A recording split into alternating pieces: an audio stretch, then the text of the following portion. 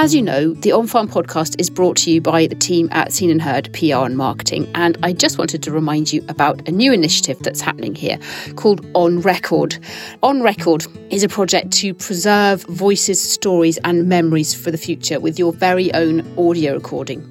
So we're recording memories of rural life. We're travelling around Scotland, working with families and organisations to capture precious voices of family members or staff members or long-serving office bearers, to preserve those for posterity and sometimes for historical value.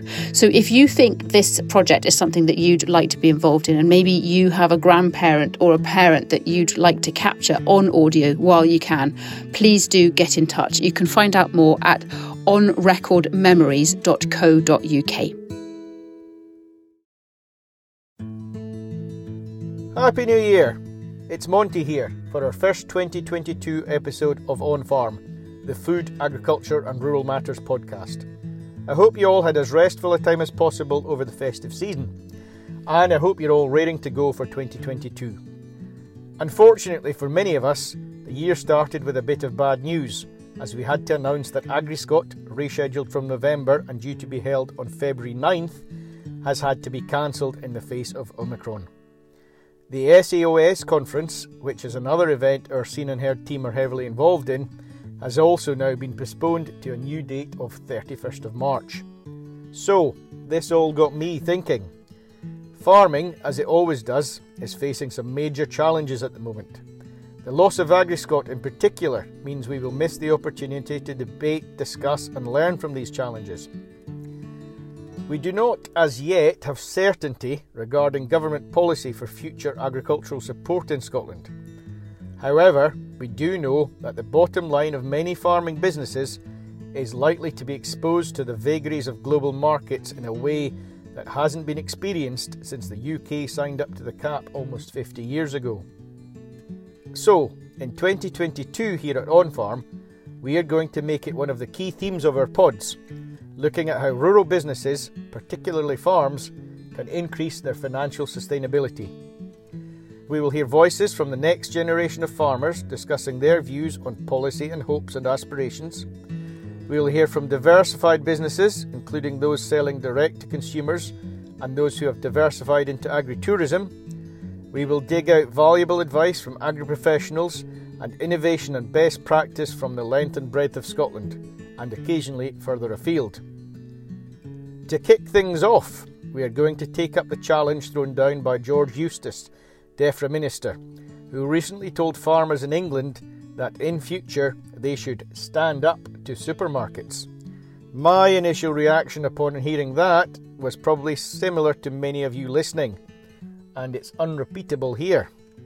However, if this is to be the direction of travel, at a UK level anyway, then we really need to get our heads around what standing up to supermarkets actually means and how it may be done. With this in mind, we are planning a February episode of On Farm, which will be a panel discussion on how farmers can grab a fairer share of the pie from within the supply chain, not just supermarkets. If you have a view on this, please do get in touch via Twitter at on_farmuk, or Google On Farm and grab our email address from the website. You might even win a place on the panel. Now, for the rest of this week's episode, I want to play in full a discussion that Anna had with well-known dairy farmer, industry commentator and SAOS Vice Chairman Rory Christie. It was one of our most listened to episodes and is particularly relevant now. George Eustice at Westminster may have said, "Stand up to supermarkets," but Rory, speaking to Anna here on the On Farm podcast, gave us all some practical ideas about how we might just be able to do that. So we're in the North Porsalach Dairy Parlour. It was commissioned in 2020. It's 60-point Delaval rotary, and it's a specialist grassland version, because the kind of dairy farming I do is pastoral, mob grazing, much like you'd see in New Zealand, but developed to cope with challenges that the climate of South West Scotland throw at us. You want to know a bit about our business? Please, yeah. So our business was formed in 1954 by our grandfather and grown by my father. And now my brother Gregor and I own and run the business. Gregor has a brand new, or built in 2013, pig unit for 200 sows, and we finish all the progeny for bacon through Scotlean, we're a small marketing co-op of which Gregor's on the board. I look after dairy cows. We've got 1,000 at the moment. We have had as many as 1,500. They're our two main income sources, I guess. We also have a small Christmas tree enterprise and some cottage rentals, and we sell suckler replacements from the dairy herd and a little bit of what people call bull beef from the dairy herd, and lots of calves, occasional dairy replacements. And I have travelled down to Wigtonshire to chat with you today. We've got the right equipment, so we're sitting 2 metres apart because we're still in COVID restrictions. Obviously, during lockdown, since March, you've not travelled off the farm very much. But before COVID, you were travelling up to Edinburgh quite a lot. Can you tell me a bit about your off-farm activities and what you're involved in with various committees and boards? Yeah, over the years I've done a lot with NFU Scotland. I swore that I never would. My grandfather and father were heavily involved with both what was the milk board and then the union. And I saw the time they put into it, and I saw the pressure it created, especially when they're away from the farm. And I swore I would never do it. But a guy called Jimmy Mitchell, who was NFU Milk Committee Chairman, persuaded me to come and help, and at that time there were some very charismatic people involved like James Withers, and I got involved in trying to help dairy farmers move away from the very bad situation in terms of milk price and milk price contracts. I then got involved in what was called the Voluntary Code of Practice, and I worked closely with a guy called George Jameson and Kenny Campbell at the time, who was the milk tutor, and we ended up, anyway, I was in the negotiating team to create what was called the Voluntary Code of Practice. Eventually I was the farmer signatory on it. But I learned a huge amount at the time. The key learning was that I basically realised that farmers needed to work together, cooperate better. I had started to work with our milk buyer, Lactalis, on their what they call direct supply committee, myself and a chap called Peter Simpson, a great friend. And we very quickly realised how poor a representation of the farmers it was. It was shocking. Really, it was just a puppet organisation so that the company could meet its corporate social responsibility needs. Anyway, through the work with the union, I realised I needed to change that direct farm committee, make it accountable, make it independent. And I get help from SOS, Scottish Agricultural Organisation, in particular a chap called Hamish Walls, who's helped me ever since. And to cut a long story short, we formed the committee, as it was at the time, into an association and then a full-blown co-op, producer co-op. So we have what is now called the Milk Supply Association, which I believe is now highly regarded and respected for what it does, and it represents all the farmers that supply Lactalis to the factory in Stranraer where our milk goes to make cheese. It's independent of Lactalis, it's financially independent, democratically independent, as a small board of 8 of us all together. We have to be voted at a position.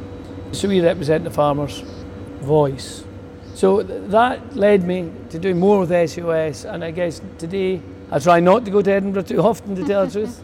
COVID's helped that because a lot of it can be done by Zoom. But if I'm going to Edinburgh, it's to see SOS, which I think is a fantastic organisation. Probably quite a quiet organisation that people don't realise just how much good work it does.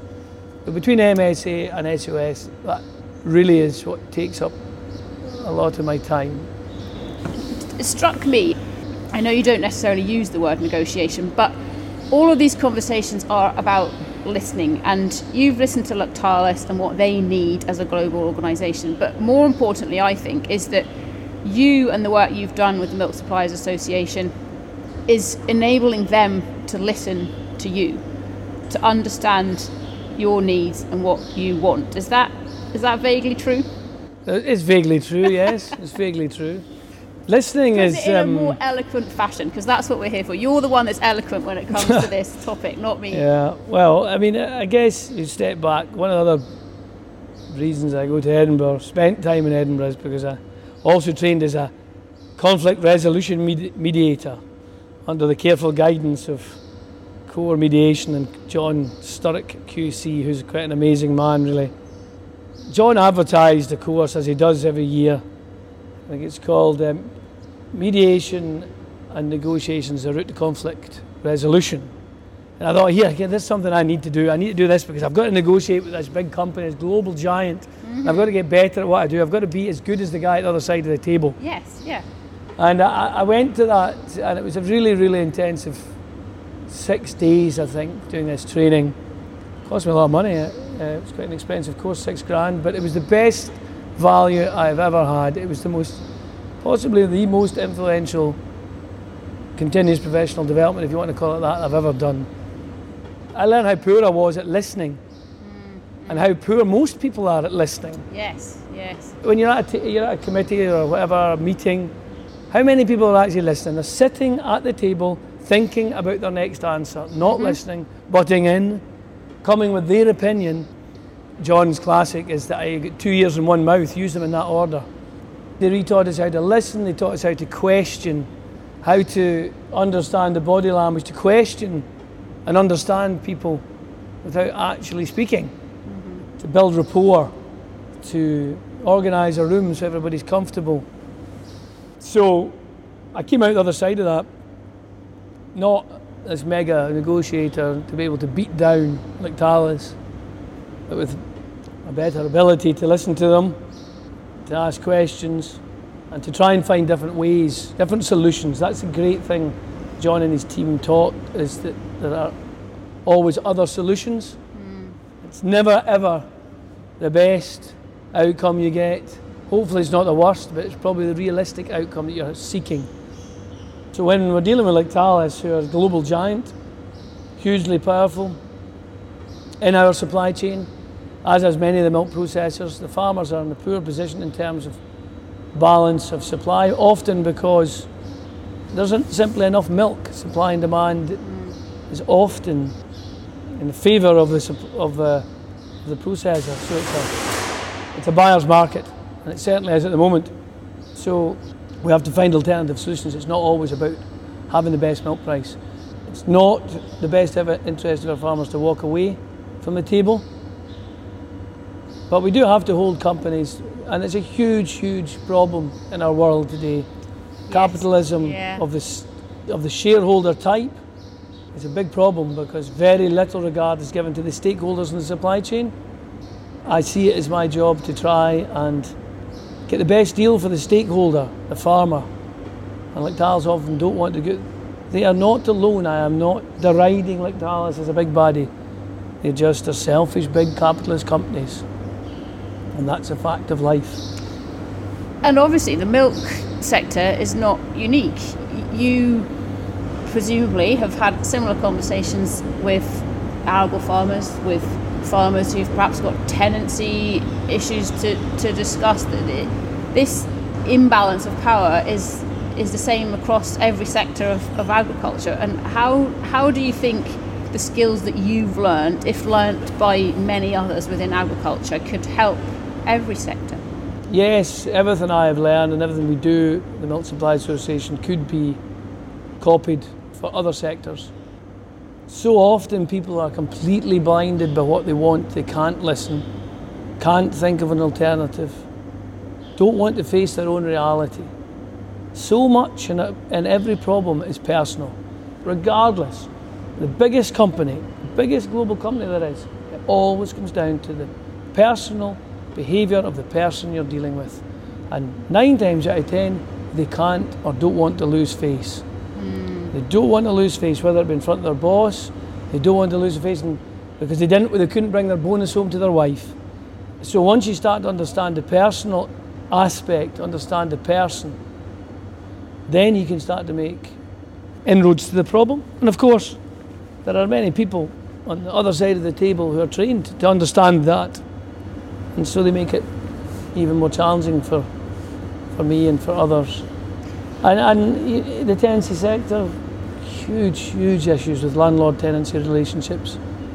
That is truly personal for the tenant often, but similarly with the landlord. And basically there isn't enough money in the system for either.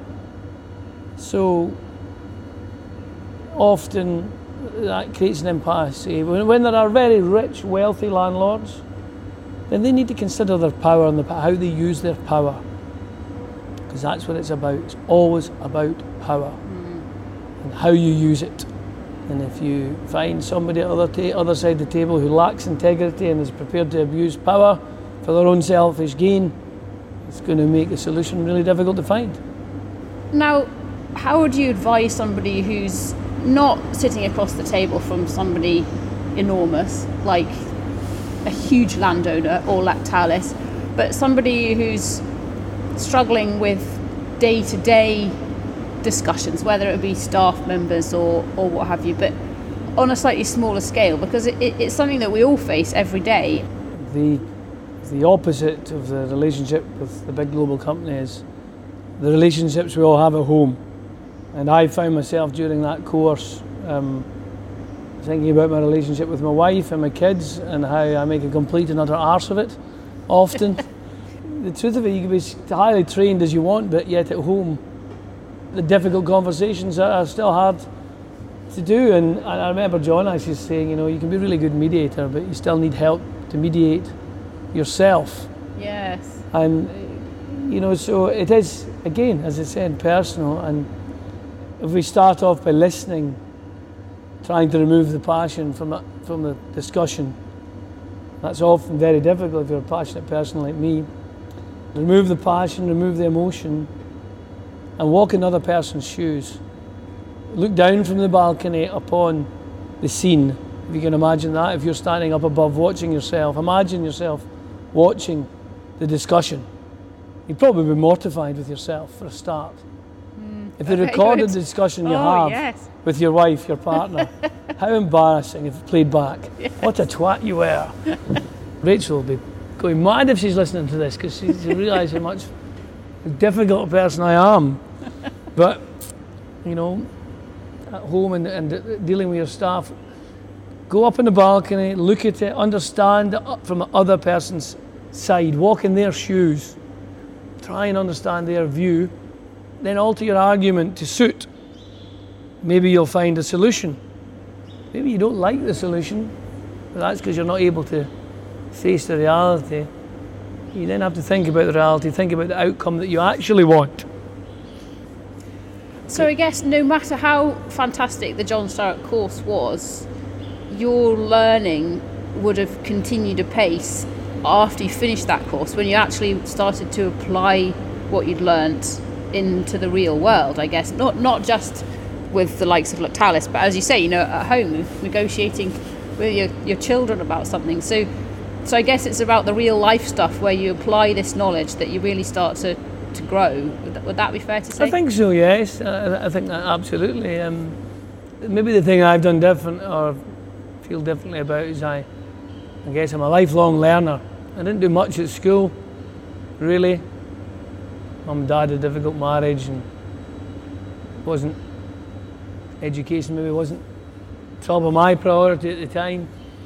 And I've learned on since then, and education is also, or exam results are no indication of intelligence, really. I do absolutely believe in education and schooling, and my kids, I hope, will be able to put themselves in a position that they have choice, so that they can make the decisions in the future with ease. But yeah, so I desire to continue to learn. So yeah, you do a course and it gives you a buzz, it gives you an intensity to your learning. I've also had a lot of coaching over the years, and I seek out coaching, one-to-one coaching, life coaching, because I'm never good enough at what I do. Every day we move on to another problem and you need more skills. So you just got to keep learning. So I would advocate to anybody, you've got a responsibility to yourself to keep learning, to challenge yourself. Never be a victim. Get on, sort your problems out, take them by the bull by the horns, and keep learning. I found an article about that you had in the Scotsman, I think, which was to do with the Milk Suppliers Association, and a quote from it is, which maybe you'll have to tell me when I finished, maybe sums up this conversation, and that quote says, "I remain firm in my belief that old school aggressive relationships achieve little. The inequalities in the dairy supply chain need to be addressed by developing trust, solving disputes and building collaboration." Now, you could probably take out the words dairy supply chain from that sentence. It sums up all relationships, and particularly in a business sense, collaboration, trust are probably two critical words, are they? Absolutely, yeah, they are. I mean, I still stand by that statement, and it's really difficult to get genuinely good collaboration. Really difficult at times to have respectful dialogue, respectful conversations. The supply chain has got power imbalances, and so until we can start to solve that, and that'll be driven by the consumer actually taking responsibility for their actions. I mean, we could start talking about a whole different subject around the health of our planet, and global warming, and the thing that farmers can do for it. And I have a huge concern that everybody just wants to blame somebody else and not take their own responsibility for what's happening to our planet at the moment, the loss of biodiversity, the greenhouse gas thing. I really think farmers can become the heroes, not the villains of it. Yes, I agree. But people need to listen to us. And those farmers that will need to change, many of them, what they do. We need to apply science and history. But ultimately, while we keep cheap food as a driver of our economy, we won't save the planet. It's absolutely straightforward as that. We've got 60 harvests left. I recommend anybody watch Kiss the Ground. It's a tremendous film on Netflix. Yes. And people should really watch that and understand that there are things we can prioritise, and carbon capture being one of them, putting the carbon that we've released as humans back into the ground. Farming can help with that really very effectively. But how we produce food going forward cannot be about done at least cost. It cannot be asking farmers to constantly do more for less, because that is the capitalist model, and the capitalist model that we have today running our world is killing our world. And I'm not saying, I'm not some kind of mad left-wing socialist. What I'm saying is we need to step away from shareholder capitalism as the driver of our world economy, and we need to take some consideration of the stakeholder and the planet being one of those stakeholders. And so it's so difficult to deliver trust and collaboration in a supply chain that's driven by constantly asking us to do it for nothing, less than the cost of production. It's just totally unsustainable in the purest form of the word. And from a consumer perspective then, what do you think needs to change? We need to ask questions and demand. I don't think food needs to be terribly much more expensive, but there are huge inefficiencies in the supply chain, huge waste, and many of these global companies are just taking money away for shareholders, vast salaries and vast hidden dividends being taken away, because there's a huge problem with tax regimes in UK and States and Western world, where it's very, very possible for grey accountancy to make a company pay very little tax. Yes, yeah, that's what we've regularly seen. And so the money goes out the top, and the supply chain uses the farmer's land holding to be able to borrow. So they leverage the farmer's capital. The farmer puts himself in more debt and continues. The Dutch in particular call it the race to the bottom. You're in the commodity trap. You invest to be more efficient. The efficiency gets taken away from you, but from the processor and the retailer. And you go again till somebody goes bust. And then the farmer gets bigger, and the farmer gets bigger, and the production becomes more industrialised. Meanwhile, the shareholders are taking their dividends, and the money's going out the top. So the consumer needs to understand this. The consumer needs to ask questions about the integrity of the companies they're working with or buying from, And then they need to really start to genuinely know where their food's coming from, how it's made, and the production system that's using it. We can't feed the world by going back to sort of low output, organic type farming. We need to use about the noise. What is that noise, Rory? It's the compressor. Oh, right. Runs the dairy going off. I see. We really need a mix of science, of organic farming, of conventional farming, to be able to produce food in a way that will not only feed people really well, but also save the planet. Food needs to be seen as medicine. We have huge problems with diabetes, with obesity. We need to face that and not just go to the NHS and get a gastric band. Yeah. If we could change the diet habits of people, eating habits of people, diabetes, if you put a cost in diabetes, and I can't remember the figures, but if you could halve the number of people with diabetes in the country because they ate properly, because their doctor knew about food, food is not on it's not taught in medicine. It's not taught at university. No, you're right, and I have a GP friend who is furious about that and trying very much to change it. But yeah, you're right, the diet and nutrition is not taught. And the prescription needs to not be medicine as we know it, pharmaceuticals. It needs to be healthy food and exercise. Then when food starts to be seen as medicine, and you pay a lot of money for medicine, you'll pay a huge amount to pharmaceutical companies. Pharmaceutical companies are some of the richest companies in the world, huge lobbying power. Imagine the stuff that you shove over your throat every single day being the thing you pay the least for. It's absolutely mental. It's upside down. But guess what? Those big global companies taking the shareholding out, lobbying governments to make sure, because if food becomes the cure, then they're not needed to the same extent. No, exactly. All of the junk gets ditched. Yeah, junk food gets ditched. You know what? Plant-based food is really taking off at the moment, and it is being what's the word I'm looking for? It's been funded by huge multinational global companies, whether they're pharmaceutical, whether they're current food processing companies. Not because it's better for the planet, because there's vast margin in plant-based food. The plant-based milk, if they call it shouldn't be called milk, as Jack Whitehall said, it's nut juice. People are drinking nut juice.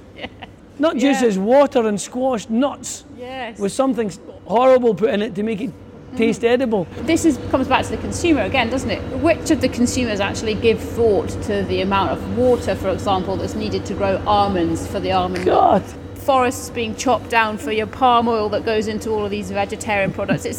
It's staggering. Go to California and drive across the Central Valley and see the almond fields. You can drive for hundreds of miles. They are sucking water out of that water basin that relies on snow melt that someday won't come because of global warming. And you'll understand what almond milk and soya milk actually is. In Scotland, we can make human edible protein and fat, which is milk, from green grass. It grows with water that falls from the sky and grass that humans can't eat. Yet we insist if we're in fashion, in vogue and saving the planet, we drink soya milk. It's absolutely mental. So in bite-sized chunks, this is not an easy question, Rory, so I'm not expecting a simple answer. In bite-sized chunks, what can we do? What can we all do? What can I do? I'm a consumer, I work in PR, you're a farmer, you're on various boards. People listening to this many of them will be rural inhabitants, many of them will be farmers. We've all got to take responsibility, but no single one of us can change the world. Collectively what we can. First of all, we need to look at our actions, stand back in a balcony and see what will really make an impact. Eating plant-based food will not nearly have the same impact as you changing your transportation habits, as making sure your house is insulated, as not getting on that aeroplane, as cycling to work, as not burdening society with your ill health because you've eaten the wrong food. You can decide to look at the food that you buy and make sure it's local, Make sure you're buying ingredients. Don't buy fast food, don't buy processed food. Learn to cook. Learn to cook with ingredients. Somebody will come back and say, oh, we can't afford it, it's so expensive, there's too much poverty. You're a wealthy farmer, Rory. There is nothing cheaper than vegetables. There is nothing cheaper than a potato. So yeah, eat plants, eat potatoes and good green vegetables. Eat a small amount of meat if you can afford it. Eat 80% vegetable, 20% meat. Eat a balanced diet, one that we maybe ate 50 years ago, not today. Everybody eats fillet steak now on a Saturday night. It used to be eaten. Well, many do, certainly in the farming circles. Yes, yeah, I eat it once occasionally. People used to, eat fillet steak. It was too expensive. You eat it at Christmas time. Yeah. But if you're going to eat it, know where you've bought it. Know that the farmer's done his job right, and make sure, for goodness sake, it's Scottish first, British after that. Yeah, totally agree. Now, we're not here to lecture other farmers, far from it, but what needs to be done within the wider Scottish agricultural industry then to try and address this? Well, that's a big question, I guess, isn't it? It is. Well, first of all, got to stop thinking that somebody's going to provide us with an income. I suppose if I'm being controversial, we've feather-bedded. Feather-bedded is the wrong word. We've used to having subsidy as part of our income. Farmers are very, very adaptable. Incredibly tough bunch who can survive challenge after challenge. They become very good very quickly at reading the signals and adjusting their behaviour accordingly. So when subsidy came along, that's exactly what they did. They said, this is the best way to make money for my family, because ultimately that's what they are. They are family people looking after their family. This is the best way to make money for my family, so that is what I will do. The signals are going to change, are changing, and have been for a while now. Relatively speaking, the amount of subsidy relative to the income that they generate by selling things is dropping. The big problem is that the value of the things they're selling is also dropping, so they're just getting less and less income. Government's got no money, tells you otherwise. They would definitely not be being truthful with you. There's going to be a new post-cap system of support come out. There won't be any money for it in reality, I'll tell you that now. They'll look at all sorts of things around the environment, but it'll be a tiny top-up. Yeah. And it won't provide enough for your family. So it's coming down the track. Great change. And Scotland has been trying to put off and gets caught up in the detail of less favoured area and Region 1 and Region 2 and the hills and rural depopulation. If the farmers came together and said, we're not going to rely upon government to sort it, we're going to sort it ourselves, faced the reality, looked at the options and made some decisions sooner rather than later. It's a terrible thing when people only make decisions because of fear. Fear is that we all need an incentive to make a change, and so often it's fear. We'll just keep doing it until the change is forced upon us, by which time it's too late. And then it's also somebody else's fault as a big bad processor. It is these global giants. Yeah. As a combined force, farmers have got huge sway, but because they continually work as individual businesses, measuring themselves against the success of their neighbour, not aspiring for more other than to be better than their neighbour, then they haven't got hope in hell. Haven't got a chance. Aspire for more, people. Aspire for better than what your neighbour's doing. And stop criticising those that try. Start really valuing success. Start backing the people who are really being successful instead of criticising them. And people who create change and do things differently. Oh, it'll no work. It'll no work. Because they can't possibly have them work. Because if it works for them, it means that they're doing the wrong thing. Yes, or they might have to change. They might have to change. You have to take responsibility. And my brother and I have put in huge change in this business, and it might finish us off eventually. We've taken on huge debt, and we continually try to be better at what we do. We work exceptionally hard. It's hugely challenging some days, but at least we've taken the bull by the horns and are getting on with it. We've got to save our families, businesses, and to save our planet. Farmers have huge responsibility. It's going to be placed upon us regardless of whether we want it or not. So yeah, I think we need to take a stand back and have a look at what we're doing. Well, thank you, Rory. Okay, that's great. Thank you. Wigtonshire dairy farmer and SAOS and Milk Suppliers Association board member Rory Christie. Thank you to Rory for a very wide-ranging chat and giving us plenty to think about, and thank you for listening. Please tweet us with the handle @on_farmuk. You can find us with that same handle on Instagram as well, to give us your thoughts about what you've been hearing and to share the episode with somebody who you might enjoy it. If you tweet us, we'll try and say thank you on air. It's the least we can do. Next time, we're talking some more about efforts to mitigate climate change, but this time with SAOS, Scotland's umbrella body for farming cooperatives. So we'll see you then.